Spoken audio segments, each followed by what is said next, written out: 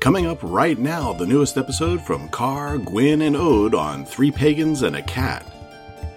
I know a bank where the wild thyme blows, where oxlips and the nodding violet grows, quite over-canopied with luscious woodbine, with sweet musk roses, and with eglantine.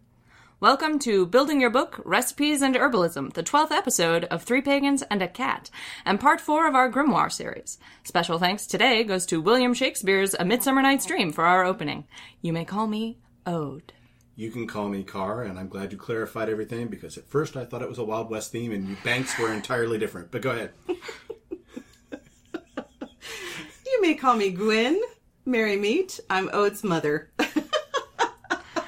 So we're back to the building your book this week. It's what happens when you don't read that to me ahead of time. I never do. I know. And every time I'm like, It's because it usually takes me up until the night before to figure out what the opening is going to be. I'm just like Googling things frantically, like, what the heck am I going to open this episode with? maybe during the show prep before we do the should show, start reading it to you. So you can... Otherwise, it's like, what will Carr say today? How will Carr react to today's bit of poetry? Oh my God. The opening recitation mystery. I don't know what to tell you. Anyway. Hi guys, we're back. Earlier than usual because we're still catching up to our schedule after Gwyn's surgery, so you get 2 episodes in a row this month. We're, like I said, we're doing back to the Building Your Book series. We're going to be talking about recipes you can put in your book, and herbs and herbalism and plants and how to use them. And essential oils. Yep, and including all of those things in your book. But first, very beginning thing is we need to thank our new patron, Justin Stanage, who has joined us at the Jaguar level. Yes. Woo! Yeah. Because we're very grateful, Justin. We are, yes. Justin. Thank you. A Jaguar. A Jaguar. Jaguar. In case you can't tell, Gwyn and I love those commercials. You don't see them as much anymore, but when I was a kid, you saw commercials for the Jaguar all the time. So Carr has some things... Additionally, Carr has some things he wants to talk about at the beginning, at the top of this episode, to get radio terminology again, before we get into the meat and the nitty-gritty stuff that we have prepared. Right. So if you live in the West Michigan area, starting in July, we don't have the exact date yet, but we will let you know soon, we are going to be starting a discussion group called Communitas Paganus. Yep. And so that is pagan community, basically. In Latin. It just sounds fancy. And the reason why we use the word communitas instead of community, right, is because it really means something different. So community just means a group of people. Communitas is a group of people working together towards a common goal. Yep. And so that's why we chose that word. And since it was in Latin, we decided we would just take the Latin version of pagan. Yep. Makes sense. So basically, it's a community of farmers. Yeah, basically, because pagan derived from Latin paganus. Paganus just means, like, rural folk. Which makes sense, I guess. Mm-hmm. Yeah, because that's where what we now consider pagan beliefs stuck around the longest. Right. Well, we talk about folk magic quite a bit, and that would be, folk would be the rural folks. Yeah. So the other thing is, we have 2 things we're considering doing. Yeah. And 2 projects. That are sort of they're on the long-term projects, but we want your help in deciding which one to do first. Mm-hmm. Here are the 2 projects. One is a book written by the 3 of us. Yep. That will be based on this Building Your Book series, we think. Right. Tentatively. Tentatively based on the Building Your Book series. So you would actually have a physical book that would explain everything we talk about in all these episodes. Working through the book building process. Right. The other thing is doing a Lenormand deck that is 3 pagans and a cat. Branded? Yeah. And with kind of the 3 of our we'd all journeys be kind of having put input into what each card means. So those are the 2 things. A book, tentatively based on the Building Your Book series, or Lenormand cards based on our past. The 3 pagans experience. Right. So help us. Go onto our Facebook page at 3PAC. That's the number 3, PAAC. And you can just send us a message there letting us know which one of those you would be more interested in. Actually, I'll put up a poll on the page so that you can choose Yeah, a so you book can just do a quick... based on tentatively the Building Your Right. Book series, Or if you have a suggestion Right, of what if the there book is could be. if there's a Right. book you would prefer us to write. right, I'll actually put. I think I can put a blank, Like a blank entry? a blank entry on there, and Choose you can your actually, own? choose your own type thing. So those two things we're considering. It's going to take us a while to do them. Don't expect them out in the next month, Right. But maybe a year and a half Yeah, from now, something like that, probably. Those would come out. So that's it. That's where we're at with those things that I wanted to cover at the beginning, I believe, right? Yeah, I think so. Boom. So just, engage with us. Let us know what you want from us. And now we're going to get into the regular part of the episode where we cover the And content. now back to your regular programming. Thank you, radio voice car. So the first thing we're going to do is define what a recipe is, because this is one of those subjects that, it's a word you use so frequently you don't really think about it. Right. So a recipe is, very simply, a set of instructions intended to lead to a particular outcome. Right. Which means it actually covers a lot more than you conventionally think of a recipe being. Right, true. because I think of a recipe as being food mostly. Right. And I think that's what most people tend to think. You think recipe, you think food. Now more people are starting to think, tea blends, essential oils. Well, I think you could take it in all kinds of ways. you I mean, can. there is, the way you make cement. Yeah, Is basically it's a a recipe. recipe, It's right. a recipe for cement. Cement, Yep. right, yeah. So, recipes are used a lot in our everyday lives. We just don't think of them as recipes. Yeah, and the point is just to have a set of consistent instructions that you can use to get consistent results. Right. Exactly. So, and that is equally important in your magical tradition. Yes. Absolutely. Probably more important, I would think, in your magical tradition. Especially because anytime you do magic of any kind, there's just sort of an element of randomness to it. Right. Of not guaranteed. So the more consistency you add to the process, the likelier you are to get the desired result. At least that is my stance on it. Gwen's giving me kind of a look like, what do you mean it's not a guarantee? That just comes down to philosophy. Right. Which, we don't need to get into in this episode. Again. Again, yeah, for the umpteenth time. So that's what recipes are, and the reason, that you want to include them in your book, aside from the fact that grimoire just means a book full of recipes. Basically. Originally, is just so that you can have a collection in the place where you're most going to need it of all your sort of magical tools. Well, and that's when we talked about, I think in the beginning of with building your book and what is a grimoire and what is a book of shadows, I am specifically building a grimoire because it does have all of my recipes and the instructions for various types of rituals and things that I would use rather than my spiritual journey listed in it, because that's what it is. Essentially, it is a recipe book. Right. And it's especially nice to have recipes for those things you use very, very often and very, very frequently that you're going to run out of a lot, so that you don't have to constantly be going to your local magical menagerie to pick it up. Right. If you can learn how to make these things yourself and learn how to make them to your satisfaction or to your specifications, you'll have much more... You'll have more success, you'll save money. Right. And so you get more specificity, at least, if not more power directly from the ingredients that you have composed yourself. Absolutely. Because, I do agree with that. Especially because if you have correspondences with something personally that are not standard correspondences, you can include those things in your recipes. You can modify a recipe that you find to include something that has a personal correspondence to you that you might not be able to find in that product at, your local pagan store. Right. And also, it's the same anytime you use a recipe. The more you use it, the more you become familiar with it, the more it becomes a part of you, and you can just do it off the top of your head. And I think that stands not only in just traditional cooking, but in magical work as well. Yep. I think there's 3 different ways that you can do recipes, too. Okay. It can be a recipe that you come up with. Right. Right. It could be a recipe that is either in a book or handed down. Yeah, passed down to you. Right. Or it could Inherited be like knowledge. Magnolia Reigns. Yeah.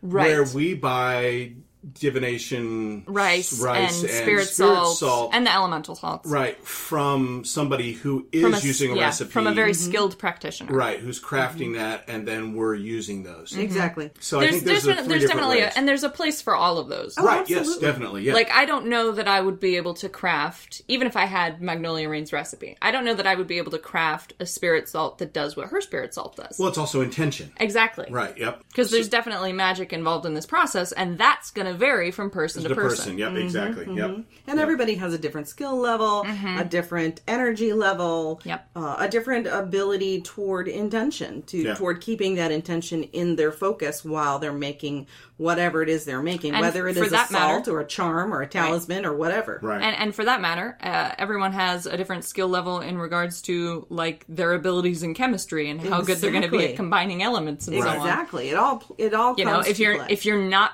gonna be able to do that to your satisfaction, then buy it somewhere. Just make sure you get it from a skilled practitioner that you trust. Yeah. Exactly. And do remember, practice does make perfect, I guess you could say. Well, not always. To a degree. Everybody can increase their skill level, but there is never any reason why you can't go to someone who is more skilled than you. Right. I don't know that you can always improve your skill level. For example, I will never get a pendulum to do a ding-dang thing. Right. So dang it, I said it on the podcast finally. The ding-dang has come out. And that's actually what I was referencing is like no matter how much Ode practices with a pendulum, it just doesn't work for me. That's true. Some of it does skill and natural ability affinity that does play a part. Yep. Yes. So there are some things I think you need before you get into doing this, some equipment stuff that you would need. Yeah, that's a good idea. So you need containers. Yep. Dark glass to hold things for essential oils especially. Especially for essential and oils. You need to just double check like what your end product needs in terms of container before you make it. Because some of it's brown glass, some of it's blue glass. Some things are okay to put in clear glass. Some things you shouldn't put in glass at all. And for instance, I have an apothecary cabinet that is filled with jars that have been recycled from but they've also been thoroughly cleaned, sterilized, right. and they're all holding herbs that are dried and are able to be held in those and are being kept in a cool, dark place. Yep. But all of my essential oils, every single one of them is in a dark amber glass. Yep. Period. And those are in a box. Yes. You need a mortar and pestle. Almost that needs definitely, to be clearly labeled that it's for magic only. And you should have two, probably, if you're going to work with banefuls, and only put banefuls in your baneful mortar and pestle. Never put them in your regular mortar. Yeah. Exactly, because a lot of and have a completely separate one for food. Yes, because a lot of banefuls are toxic just to skin contact. You don't even want it to even touch your skin, let alone ingest it somehow. Yep, and don't get a wooden. No, get mortar a and pestle. Yeah. Make sure you get one that's marble stone, and make sure like it's ceramic. not something like soapstone, which is very porous. Right. Mm-hmm. Yeah, because you don't want to soak stuff into it. Yep. Exactly. Having a grinder is a good idea. As long as, again, it is specified for these particular uses. Get a label maker. Label makers are awesome. Measuring spoons. Mm-hmm. Again, although we'll talk about the fact right. I think we'll just say a blanket. Keep all of your magical tools separate, especially if you're holding them in your kitchen like I do. Keep it all separate from your food prep. Very separate and very clearly labeled so that there's no crossover between the two. And then protective clothing for when you're working with banefuls or some oils. There are certain essential oils that you don't want to get in your eye, for instance, that kind of stuff. So wearing gloves when you're working with them would be a smart thing. And an eye shield, if you can get one. Yep. Do your research. Know what you're working with. There are some essential oils that you're fine to work with them with your hands as long as you're using a carrier oil. Sure. There are some that even with a carrier oil shouldn't be on your skin. You just have to be knowledgeable. And we're not going to be able to cover all that in this podcast. No. Double check anything you work with before you work with it. Right, yep. The other thing is having a clean and prepared workspace. Mm-hmm. Don't just I can make it work in this little tiny area. No, clear yourself space because it's going to take way more space than you think it's going to take in order to do it. Mm-hmm. Yeah. Just like cooking. Exactly. I know this because I have a tiny kitchen, and right now that is where I have to do everything. Yeah. Part of that is that you want to make sure you don't get any contaminants, any accidental outside intervention in your process that might screw it up, especially when you're working with really specific stuff like essential oils. Yeah. Mm-hmm. And part of that is just for spiritual cleanness. Yeah. It's a good idea to when you clean your space before you do any, ingredient prep work and stuff, to also just do a spiritual cleansing and just clean out all the psychic gunk and, because you are doing magic here. Right. Even the simplest recipes that seem just sort of mechanical, you're making a magical product for a magical purpose. So Right. you're doing magic. Right. Jumping back to the essential oils, there are a lot of really good books out there, resources where you can learn about the properties of the essential oils, which ones are hot, which ones are fine and safe for skin contact with or without a carrier oil. The same for herbs. There are lots and lots of resources. Make sure you're getting good resources to, And just- to reference. We'll try to link to some of those in the blog post And for just this episode. stay on top of sort of current ongoing research in these subjects, because research Things change. continues to happen for Right, these yeah. things. Just be smart and safe. One of the things I think that's cool, and Gwen does this quite a bit, is growing your own herbs. Yeah. For use not just for food, but also for magical purposes. Yep. A lot of my herbs have dual purpose. Yep. The other thing that, so you can grow them yourself. You can forage. Right, although you them. have to be careful with that for several reasons. Some of them legal, some of them health. Right. Yep. And so I would recommend, if you're going to forage, because it's a fascinating thing to do, if you are in an area where you can do that, again, as Ode says, make sure you're in an area where it's legal. Right. And, And they're also not that you know what you're- pesticide infested. And that they're not pesticide infested. Yep. But also take a class. There are a lot, especially now, online classes. There are community classes. Yeah, you may that even be can able to take. find classes in your area Foraging. on wild crafting and foraging. Yeah, wild crafting and foraging is becoming very popular.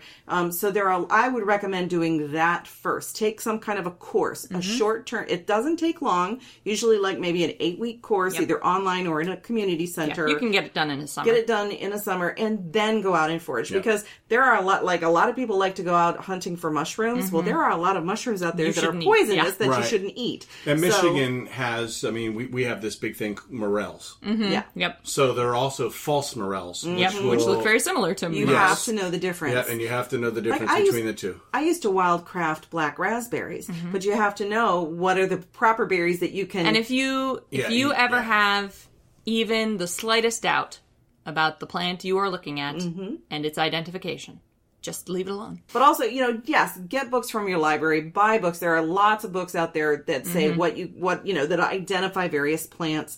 But again, I'm just going to stress, spend a little money, get a class, have someone who's trained teach you how to wildcraft and to forage before you attempt to do it yourself. I also have an app Yeah, where you can where identify various plants. flowers, plants, and trees. There's 3 separate apps. Yeah. And I'll make sure that I give you the names of them. That the links go into the... Linking is going to be difficult because I have an iPhone, so if somebody else is on Android, it's probably slightly different. But It's fine, I'll figure it out. okay, all right. So anyway, these are all safety steps, but it's also a wonderful thing that you should, if it's something that appeals Right. to you, go for We're it. not saying don't pursue this. We're Right. saying pursue this safely and with respect. Yeah. Just remember, here's I guess the last thing I'm going to say on this point. Just because it's natural doesn't mean it's safe. The earth does not exist purely for your satisfaction, and the things in it are not always going to be good for you.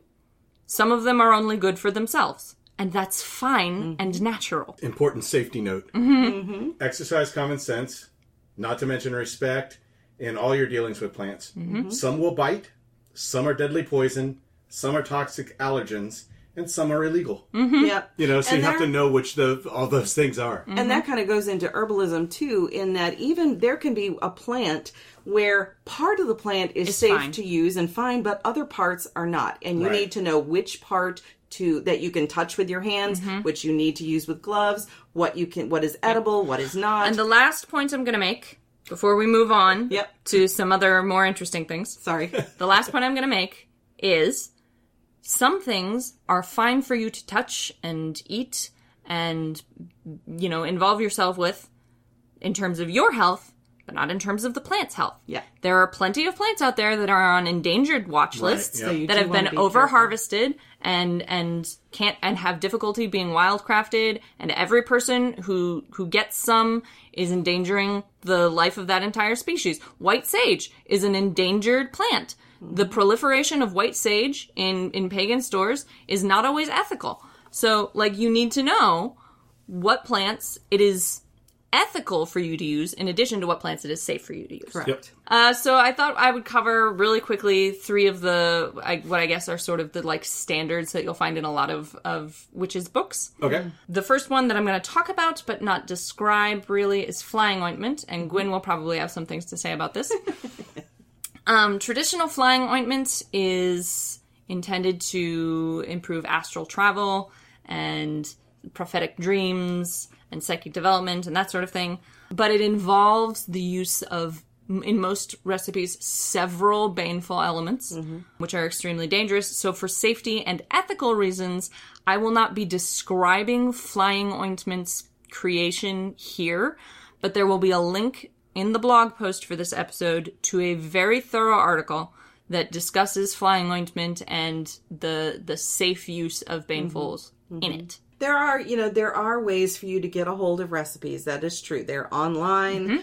Scott Cunningham's Incense, Oils, and Brews, although he does not recommend it. I don't even understand why he included it. I think it was the history of the fact that there is a flying ointment, several out there, but they do include a number of baneful herbs, including belladonna. Yes. He has a big, huge, do not use this. It's just for your, just for curiosity alone. But there are various safer versions of flying ointments that are out there that, My argument is that these are not flying ointments, traditionally. They are divination ointments, and there's a difference between them. This is true.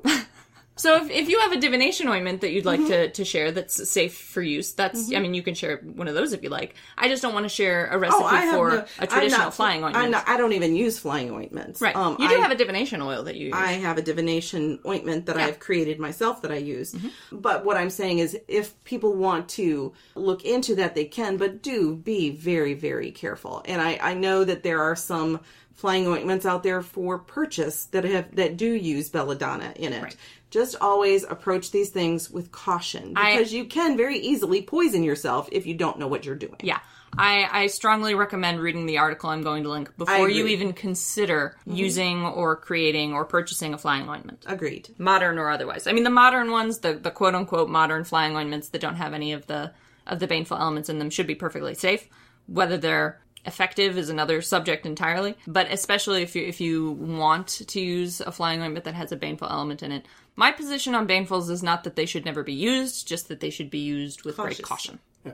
So I feel like this episode should be called the caution episode. I know we have bringing up a lot of caution. We just we want people to be safe and people have a tendency, and I'm sure none of our listeners have this tendency, but people in general have a tendency to, when they're dealing with plants, assume this is natural, ergo healthy, and thus essentially harmless to me. Right. And that is just frankly not true. Okay, so the other two, after flying ointment, we're going to cover 3. Yeah, so the next sort of basic recipe I'm going to cover is Florida water, which you may be surprised to learn has no water in it, because it is technically a cologne.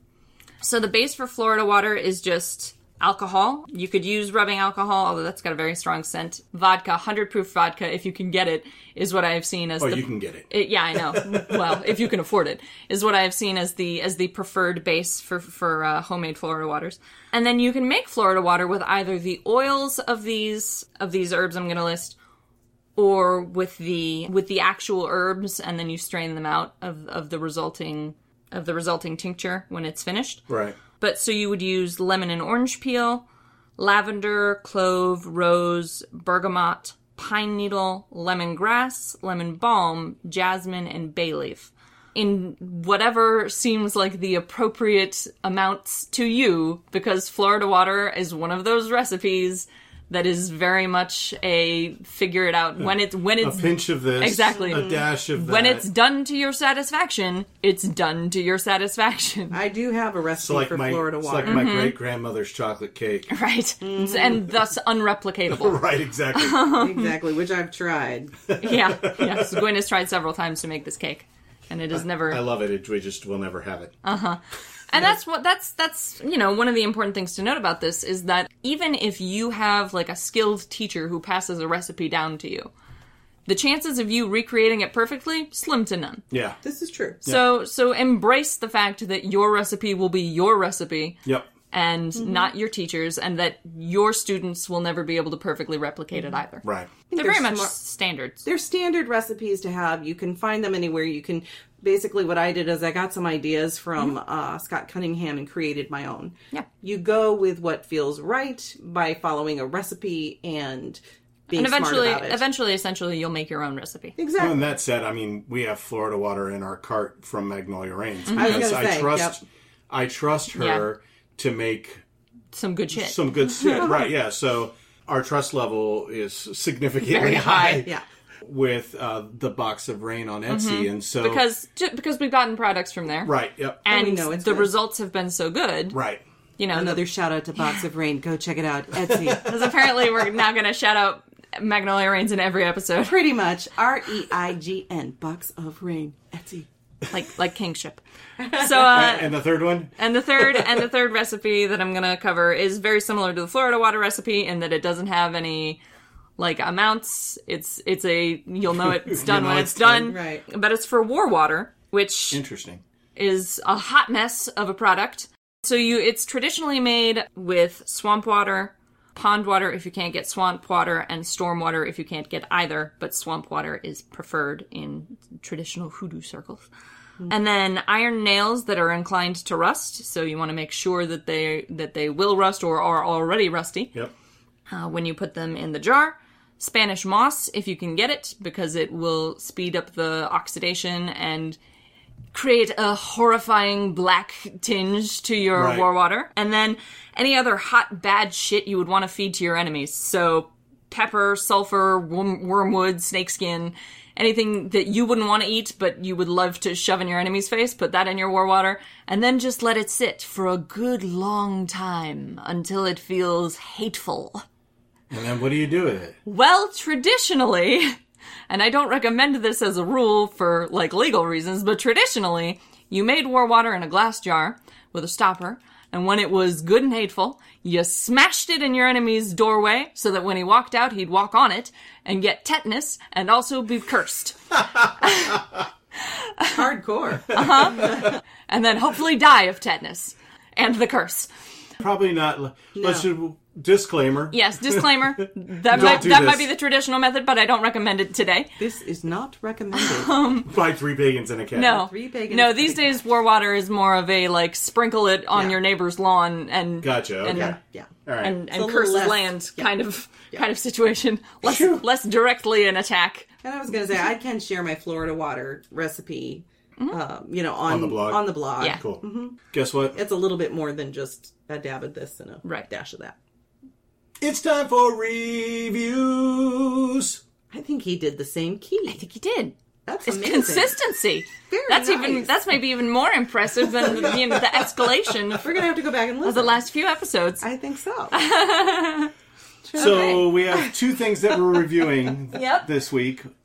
One of which is a besom. Yes, it is. This It's my is beautiful besom. This is a besom that Gwyn bought, so we're under no obligations here. Nope. That Gwyn bought 6 months ago, probably. I think so, yeah. Tell the listeners where you got it from. I got this besom, and I've been wanting a besom, which, if you don't know what the term besom means, It's a broom. broom. I use it for ritual work. How long would you say that is? About 4 feet, yeah, 3.5, 4 three and feet. a half, 3 feet. 3 feet, and it's made with a natural. The handle is made from a natural stick that's been treated and painted, and then the broom part is various kinds of dried grasses, and then they've been dried and died. and the crafter who made this for me has added various elements with the tree of life and a goddess charm and just made it real pretty. Yep. It's a lovely green It's color. a lovely green color. I'll put a picture of the broom. Yep. And the Etsy, the seller, obviously I do Etsy a lot. Uh-huh. This is We Way are of the pretty much Etsy. Yeah, it's Way of the Cauldron on Etsy. The lady, she's in Canada, and she has a number of different things, including, circlets that you can wear and different types of jewelry, but she makes stunning brooms. And the broom that I purchased was in her made to order category. She's got a few that are ready to go, and you can just purchase it from her and she'll send it to you right away. This was from her made to order category, and she makes, as soon as you order it, she starts creating it. Right. And it's individually made for the person who purchases it. I gotta say, first of all, she has amazing customer service, because when it takes several weeks to get your broom, because she's handcrafting it.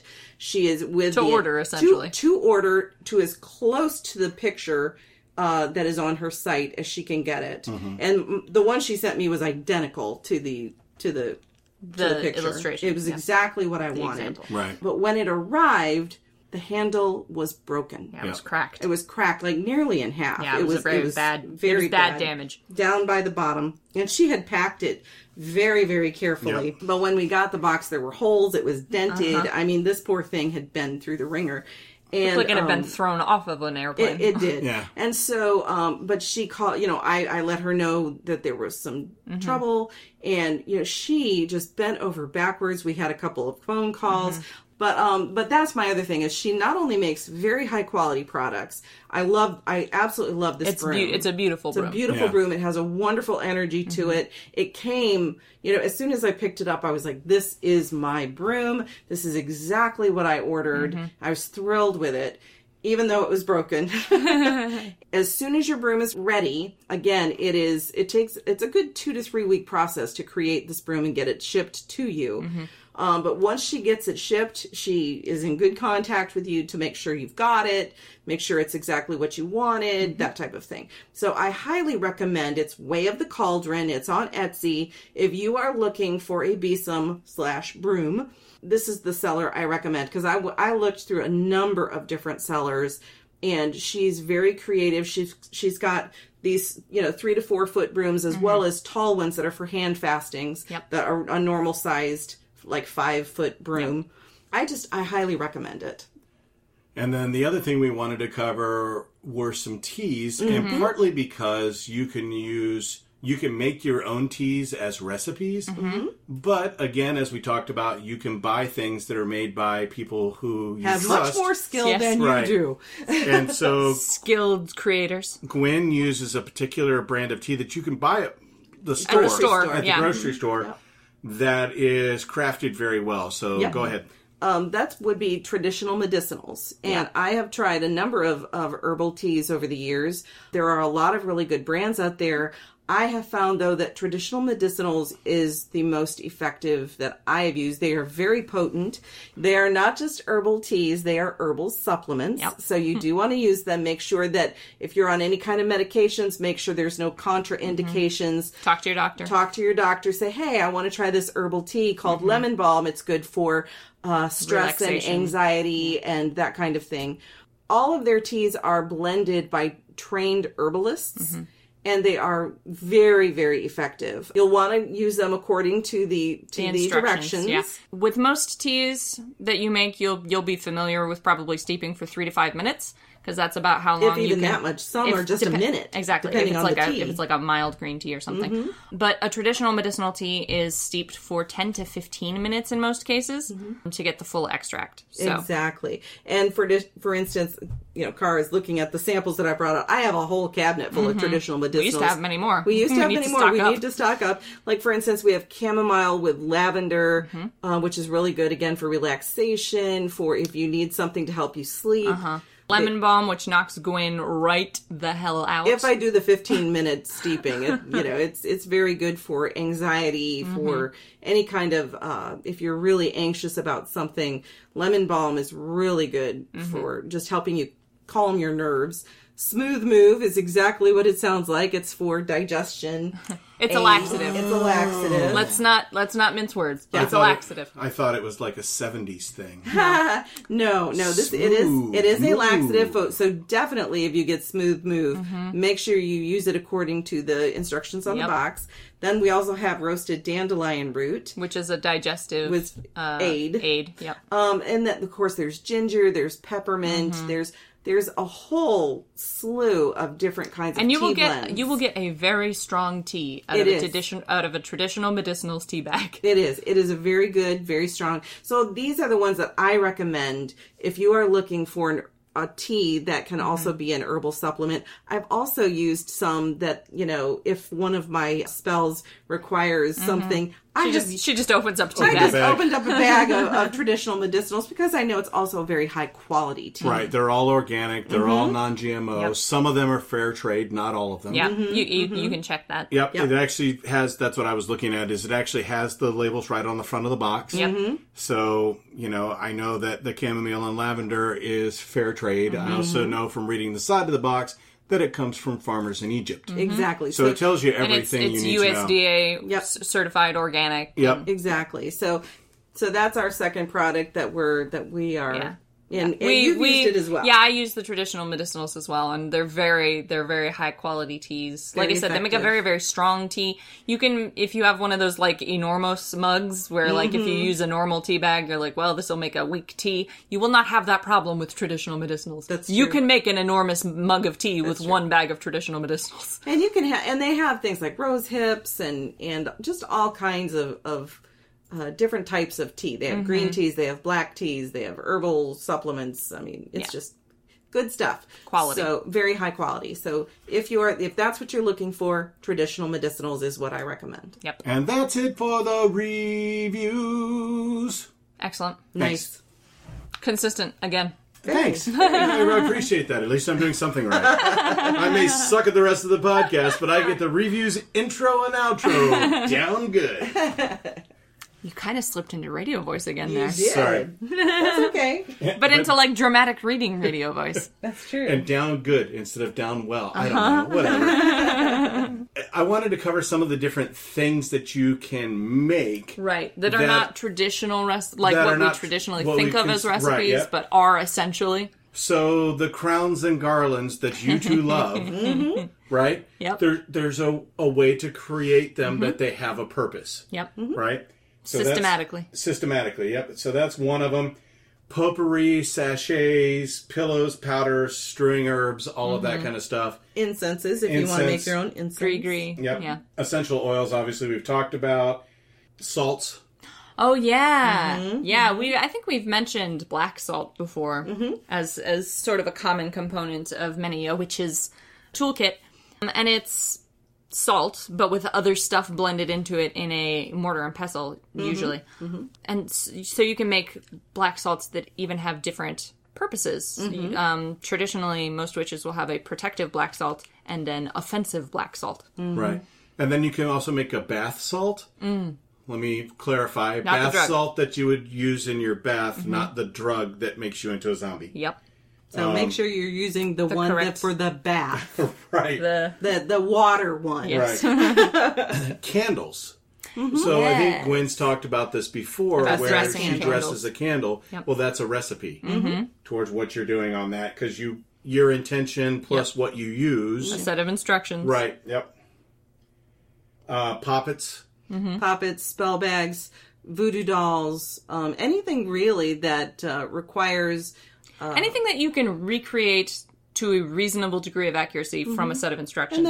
And that you're constructing, Right. really. Yeah. It's what you're doing. Anytime you do spellcraft, anytime you are using a recipe, whether it's for a traditional meal or for to create a poppet, you are following a specific set of instructions in order to achieve a particular outcome. So there you go. Yeah. Right. If you're only going to use something once, you maybe don't need to put it in your book. Like Right. if you plan like I'm just going to make this once in my life and I will never need it again, maybe you don't need to write that recipe down in your book. I But- personally think I would. I would just to have a record of it. Maybe you never know when if- you might need it again. I guess unless you don't want evidence that you've created like Like if it's a hex or something. right, like if you don't kind of want curse. maybe you don't want to write down your recipe to war water because you don't want someone else to know how you make your war water or something. But if it's something that you're going to be using again and again, if you want to get consistent results, you need to be using the same recipe every time. Agreed. Yeah. Absolutely. And I think that's the most sort of foundational point of a recipe is to be able to get consistent results. Right. And again, the more you use it, the more it'll become natural to you. You may actually start making additions to it as needed because But having that baseline, it's always good to have the base. You know, to so that know, you always can always know- refer back to it. right? And a baseline that says this always does this. You'll always I will get a always cake achieve if you this do result. this. Yeah. Right. Yep.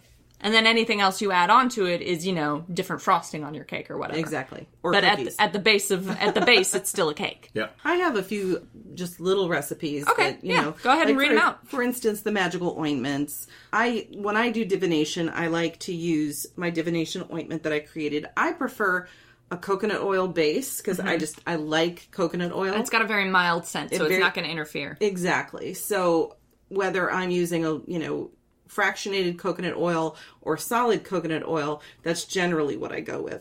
For the ointments, I do use the solid. What I do is I liquefy the solid coconut oil, usually a short time in the microwave, just enough to make it into a liquid. A liquid. It becomes a liquid when you melt it, obviously. And then for divination, I use clove, cinnamon, orange, and then I also add mugwort. That's to it. Traditional, yeah. Mm-hmm. And I basically, it's clove, cinnamon, and orange essential oils. Mm-hmm. And so it's just a few drops of each one of those essential oils into the coconut oil, a pinch of the mugwort, stir it, and then let it re-solidify. Let it re-solidify. And occasionally I'll go in and I'll stir it up again and let it re-solidify. But just make sure you put it in a clean jar. And it doesn't make a lot. I think I use maybe a fairly 2-ounce jar. Yeah, probably. For my ointments, and it lasts a long time. Yeah, just you make need sure, very little. Yeah, just a little bit, and just make sure that you keep it in a cool, dark cabinet. So I have a question for you. I know some people, when they're making magical ointments and stuff like that, use a specific, a magical number of drops. Mm-hmm. Do you do that? No, I don't. I usually do 2 to 3 drops depending on how much I want to use, unless I'm following a specific recipe. Right. That makes sense. That you would use the amount of drops that you want to use. The Grandma's Kitchen method. Right. Yeah. But there are some people in recipes that I have seen who are 3 drops of this, 3 drops of this, 3 drops of this. That's 9. You're done. Yeah, and that's cool. That's fine. That and I probably be very druid. It would, and chances are I've probably done that unconsciously. Mm-hmm. And again, with the mugwort, I put a pinch in. I don't, I don't measure out how much mugwort. The right amount. I just put how much feels right in. Right. Ask Grandmother Mugwort to tell you when. Exactly. And you can also keep these in, if you're, unsure about keeping it in a cabinet, you can also keep it in your refrigerator. Another magical ointment that I've created, again, using the solid coconut oil, is a protection, which includes clove, rosemary, and again, mugwort. Interesting. Yeah, I guess I can see that, because mugwort is used to recan for sacred space making. So I can see that. Exactly. So there's those. I also have a variety of essential oils that oil recipes. For instance, a money draw essential oil recipe would include your carrier oil of choice. Mine is coconut, and then 3 drops of cinnamon, 3 drops of patchouli, 3 drops of vetiver, and 3 drops of bergamot.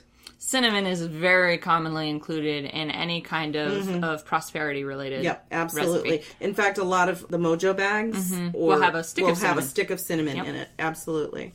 If we could just do it without the patchouli, I'd be fine. And the thing is, if you have your basic essential oils, for instance, I have a cleansing negativity essential oil recipe that includes 3 drops of orange, then 2 drops of lemongrass, 2 drops of lemon, and 2 drops of lime in a carrier. And that can be in a carrier if you choose to put it on your skin, or you can just put those in a small amber, glass jar and use it to anoint your doors or your lintels, that type of thing. I have a very basic incense recipe. Okay. Which I think is kind of cool. It's powdered cinnamon, lavender flower, and licorice root. Oh, interesting. And you put that into your mortar and pestle and grind it up as fine as you possibly can. And then you add 10 drops of cinnamon oil. Okay. And you mix it up again. And then if you like lavender, you can add some lavender oil to it as well. And then you add gum arabic to it. So that it binds. And then you use that on top of charcoal. Right. Yep. On a charcoal briquette. Yeah. It's called Three Kings charcoal. That's the most typical charcoal used for incense. They come in little rounds. Little rounds. You can get them on Amazon. And they will burn for like an hour. Yeah. Most pagan stores will carry the Three Kings charcoal. That's the typical charcoal that's used. Yeah. There you go. And it's really good. Sometimes it's a little hard to light. I don't recommend doing it with a match. I recommend doing it with one of the long fire lighters. Exactly. Because it will get very hot very fast. And like I said, it will burn for like an hour. And just remember, when you're using essential oils, you can diffuse them. You can add them to sachets or bags, or I use them to anoint or to dress candles. Some of them you can use in food, too, if you get food safe grade. If you use food grade, oils. correct. But I would also recommend make sure that if you need to use your hands for any reason, especially with cinnamon oil, make sure that you're using a carrier. You have coated your hands with a carrier, or you're using some kind of, gloves or something. Most of the oils, most of the essential oils, as long as you have a good carrier oil, it's safe for your skin. But it is commonly recommended that if you have never used this essential oil before, do a patch test on your skin. Make sure you're not allergic. Make sure you're not allergic to it, that you don't react, and you don't need to use a lot. Right. Just use a drop. You want to have a larger amount of carrier oil to your essential oil. A substantially larger amount. So you would have, for instance, you might have 5 drops of a carrier oil to 1 drop of essential oil. And you can do even larger dilutions than that, because essential oils are very, very strong. And you need very little of them. There are lots of charts out there that tell you the best dilution ratios that will protect your skin. And also never put essential oils like in your nose, in your eyes, in your ears, anything like that. No contact with the mucous membranes. Exactly. And of course, if you are going to be diffusing it, you don't have to worry about that as much. Right. But sometimes you do have to be careful with inhalation. Yes, and the amount that you use in the diffuser. You don't want to over diffuse. You really do need, just as a general rule, very little of any given essential oil. 1 or 2 drops will pretty much do you for most circumstances. Exactly. Just use common sense, use your resources, see what works best, and make sure that you're not sensitive to any of the oils that you're working with. Yep. And sometimes there will be oils that, I can't remember what it is, but I know there's an oil that, when applied topically, increases your sensitivity to the sun. That is usually any of the citrus oils. Yeah. So orange, lemon, lemongrass. And, so you don't want to put that on any skin that's going to have direct sun exposure. For extended periods of time, yeah. Well, or even for relatively brief exposures if you use enough of the oil, because it increases your sensitivity to the sun and can increase your chances of skin cancer or just straight up sunburn. Yeah. So you do want to be careful with anything. And that goes with, herbal supplements as well. St. John's wort. It causes you to be more sensitive to the sun. So you would want to make sure that you are using... Yeah, you want to make sure you're using protection, sun protection, sunblock, wearing long sleeve shirts or hats or parasols. Parasols, things that will look like a fancy Victorian lady. That's right. Things that will protect you from direct sunlight. And so that goes with any time you're using anything. Right. But what I'm saying is just that sometimes there are unexpected side effects. Yep. And so you got to do your research, because you're not going to necessarily just it's not going to occur to you off the top of your head, this particular oil will make me more sensitive to sunlight. That is why I always stress, if you are going to use essential oils, herbs, whether you're growing them yourself, whether you're buying them in teas like from traditional medicinals, whatever you do, wherever you're sourcing, you're getting your essential oils or herbs from, have your resources available either online or in books, and know how to use them safely and properly. And there's a lot of information out there. And don't just use one source, because there's also a lot of misinformation out there. And most of it's, not badly intentioned. It's just mistakes. Yep. Right. But double check all of the materials you use against other unrelated materials, just so you can be extra sure. All right. Anything else we need to cover? I wanted to briefly cover family recipes. Sure. Just because sometimes, especially since very few of us are 2nd or 3rd generation pagans, most of us are just beginning the path on our own. That's right. And again, a reminder. You're right. We're all fresh, shiny, new amateurs. You probably don't have a family book of shadows that you can draw on. Right. But what most people have somewhere in an attic is a book of family recipes. Yep, absolutely. Just for food. And those can be modified or adopted for magical purposes or for ancestor honoring purposes. Carr the other day, or not the other day, like a couple of months ago, made something that his grandfather... For one of the Sabbat celebrations. Yeah, for one of our Sabbats, made a recipe that he learned from his grandfather. I forget. The beef Wellington? Yeah, I think so. Oh, yeah. He made a recipe that he learned from that his grandfather taught him how to make. During, right before Yule, I think, or during Yule. Yeah, something like that. So he made that, and it was, it was meaningful to him because it was something his grandfather taught him how to make, and it was meaningful to me because, I honor my ancestors, so I could put some of the thing that my great-grandfather taught my father how to make on the ancestor altar as an offering to him and to my other ancestors. And I'd love to pass down my recipe for mushrooms menage a trois to you, but you won't eat them. I won't eat them, but I'll learn how to make them and put them on the altar. Give them to our son. He'll eat them, yeah. He's a cook. Yes. So even if your ancestors or your family members didn't write these things down intending for you to use them magically or reverently, ritually, you can still use them for that purpose. You just have to go into it, when you're making it, saying, okay, I do this in honor of. Right.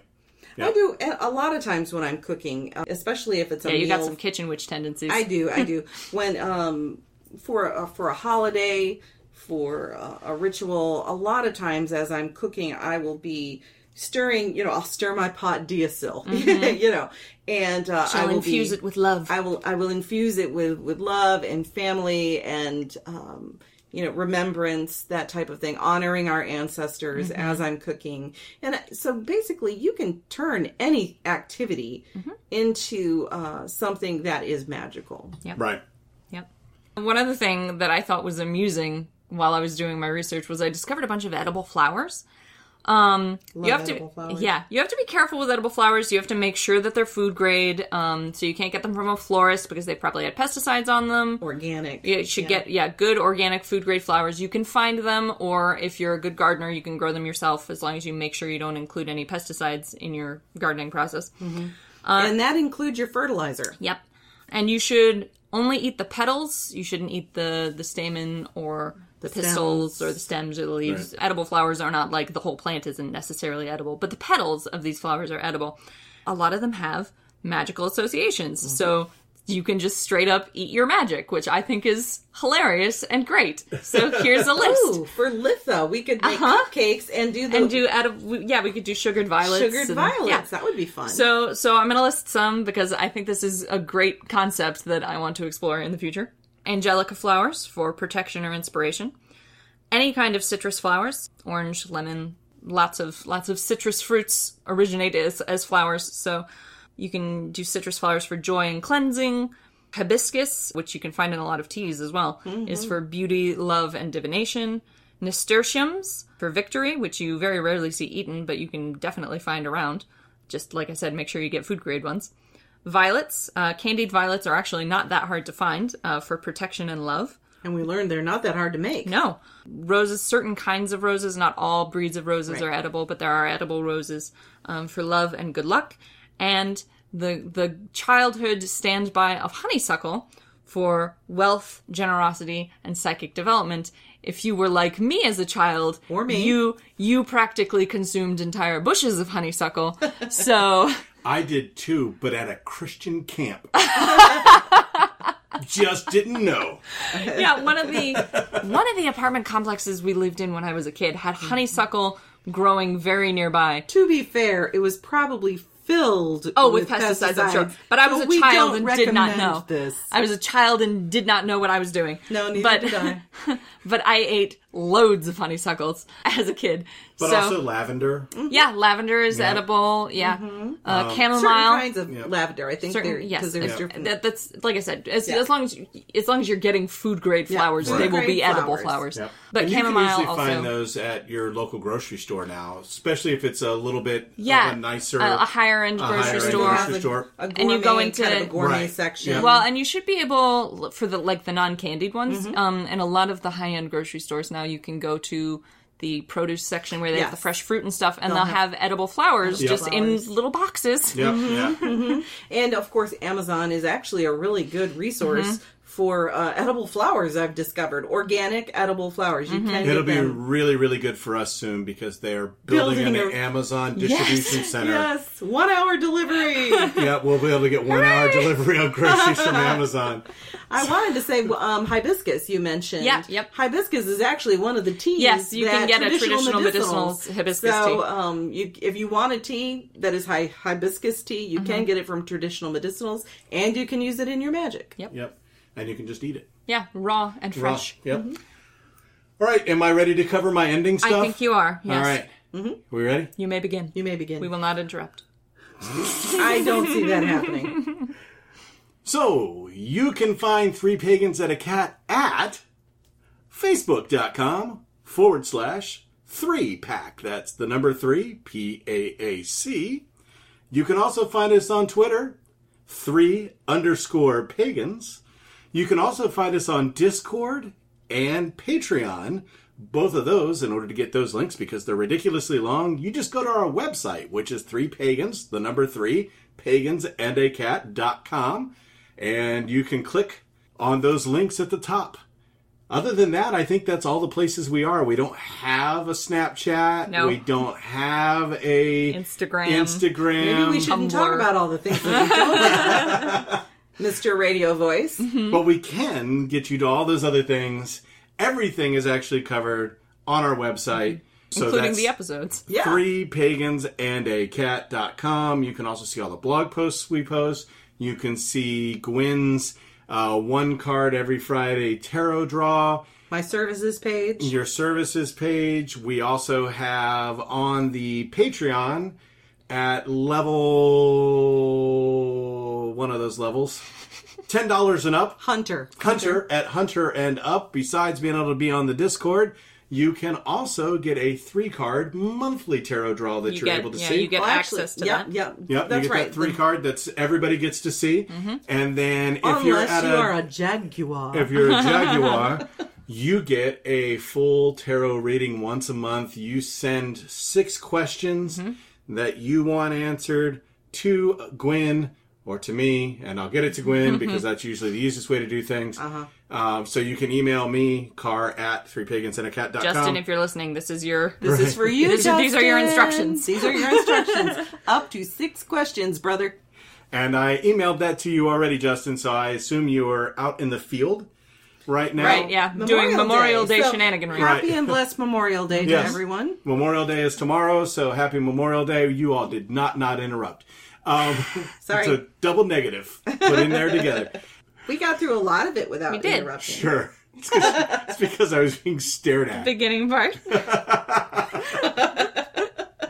Anyway, that's it for us. I think we're done with this I think so. episode. He's turning a nice shade He of is. hues. Yes, he's getting very red. He is. I think that's part of that's the sun. Yeah, there's Could be. it's humid here, you guys. We're It's not loving it. about 90 degrees today. It's gross. Supposed to be 92 tomorrow. Suboptimal.